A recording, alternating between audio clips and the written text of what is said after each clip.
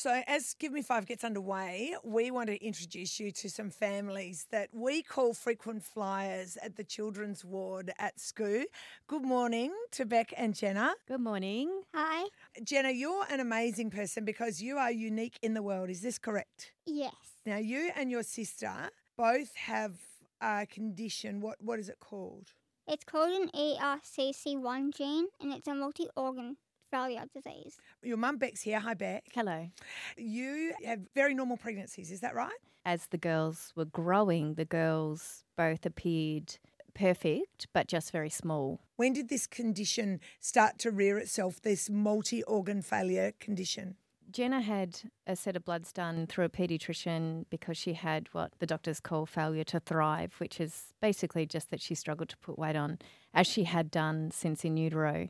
There were several occasions where she'd become unwell, high fevers, lots of pain with no kind of explanation around it. So we took her to a paediatrician and a set of bloods were ordered, and it was picked up that there was something going on in her liver. And I say that very loosely because there was no indication that it was going to evolve into what it has evolved into today. We couldn't comprehend the severity of what it has turned into. All we knew was that there was something that didn't look quite right in her liver, and that continued to grumble on. And for years, really, her sister was already born, and they did a set of bloods on her sister, and it was picked up with her sister. I think she was maybe only about 6 months old at the time, that she was showing already signs again in her liver that there was something going on. So now you've had a liver transplant already. You guys are photosensitive, and that means that you've already had lots of skin cancers removed. Is that correct? Yes.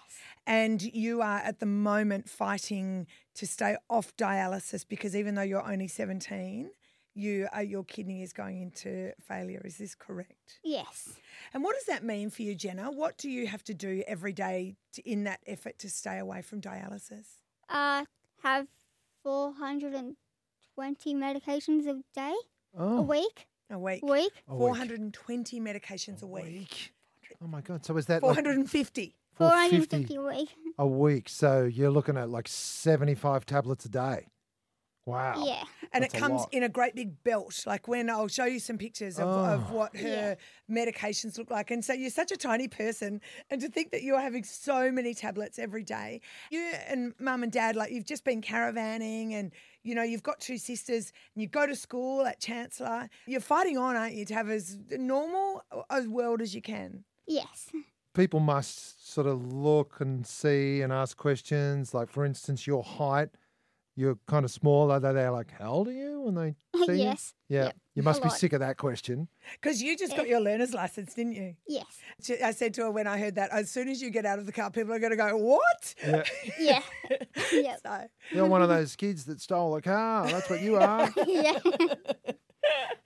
The beautiful thing with Jenna is that she is so kind. She has a beautiful soul. And so she takes opportunities when people don't understand, Well, she's very question her height and size. She's clearly a very patient person. Yeah, she too. is. And she takes it as an opportunity to educate, because really I think that sometimes people come from a place where they simply don't understand. So they don't come from a place of nastiness, which Yeah. sometimes it can be interpreted. And she definitely tries to educate. so what do you say to someone, Jenna, if they're like, what, you're 17, you don't look 17? I go like, yes, I'm 17. But they just sometimes don't believe me. But you know what, you've got such a big smile and you're so nice. How much time do you spend in hospital every year?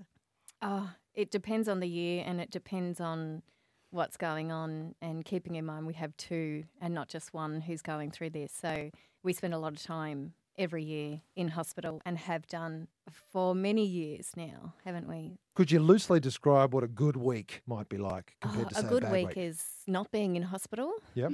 even though we're obviously here to raise money for the hospital, but a good week is being out of hospital and keeping on top of our medication, eating well and getting to school. It's very, very simple things that we appreciate and that we are grateful for. What would you say a bad week is? Yeah, bad week is Like last week.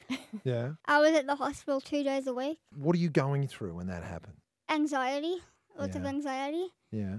lots of tears. Yes. The reality is that there's lots of tears, even with kids that are in and out on a regular basis. For Jen, she suffered from a lot of procedural anxiety.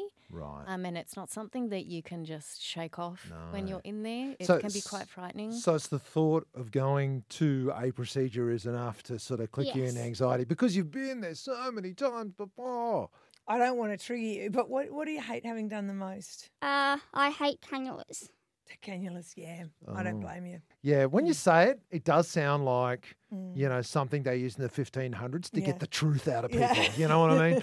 Hey, we are so grateful to you, both of you, and also to Jada, who's at school today. We are going to use your beautiful face to remind people why Give Me 5 is so important in 2023. Yeah. And can I just say also, when the kids are in hospital, especially chronically ill kids like Jen and Jada, sometimes they fit best in hospital. That's where they fit. Sometimes being out in the world and out in society when you are chronically ill is a really tough gig to try and hold up. Yeah. And the support like SCOO and like the clown doctors and the therapy dogs and all of that SCOO offer, it makes it a safe place for kids like Jen and Jada when they need it. And that's vital that they fit somewhere when they need to. I'm so glad that you said that because that's what we're raising money for. They're the extra bits that Give Me 5 provides, like the therapy dogs and the clown doctors and the calm fairies. They are not, I guess, life-saving, but they kind of are for a family. Definitely. Yeah. Yep. Keep Brilliant. us smiling, don't they? Keep mum smiling as well. Yeah. Jenna, Beck, thank you so much for sharing your story with us. Congratulations on being wonderful humans, and you really are helping us out. We need guys like you to come in and share your stories and let everyone know how important it is to give us some money for Give Me 5. So thank you, and we'll see you again soon. Thank you. Thanks Thank for the you. support. There goes Beck and Jenna, and of course Jenna has a sister as well, and That's they're Jada. going. So yeah, well that's and they're going through the same journey. Yep. It's as bad as that. So they're the people you're helping out with Give Me 5. We're just trying to make their stay a little bit easier.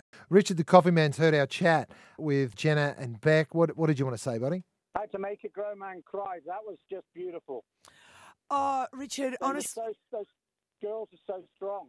They are so strong. They're And amazing. I just don't know if those words get through. Multi-organ failure condition. You know, like it's just that everywhere they turn, their body is just shutting down. It is just heartbreaking stuff, and they are so strong and so beautiful.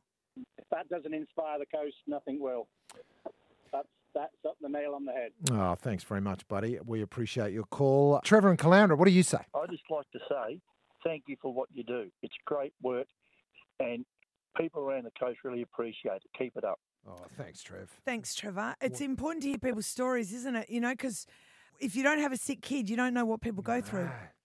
Well, I've got 2 grandkids, another one on the way, and luckily they're all healthy. So, yes, thank you.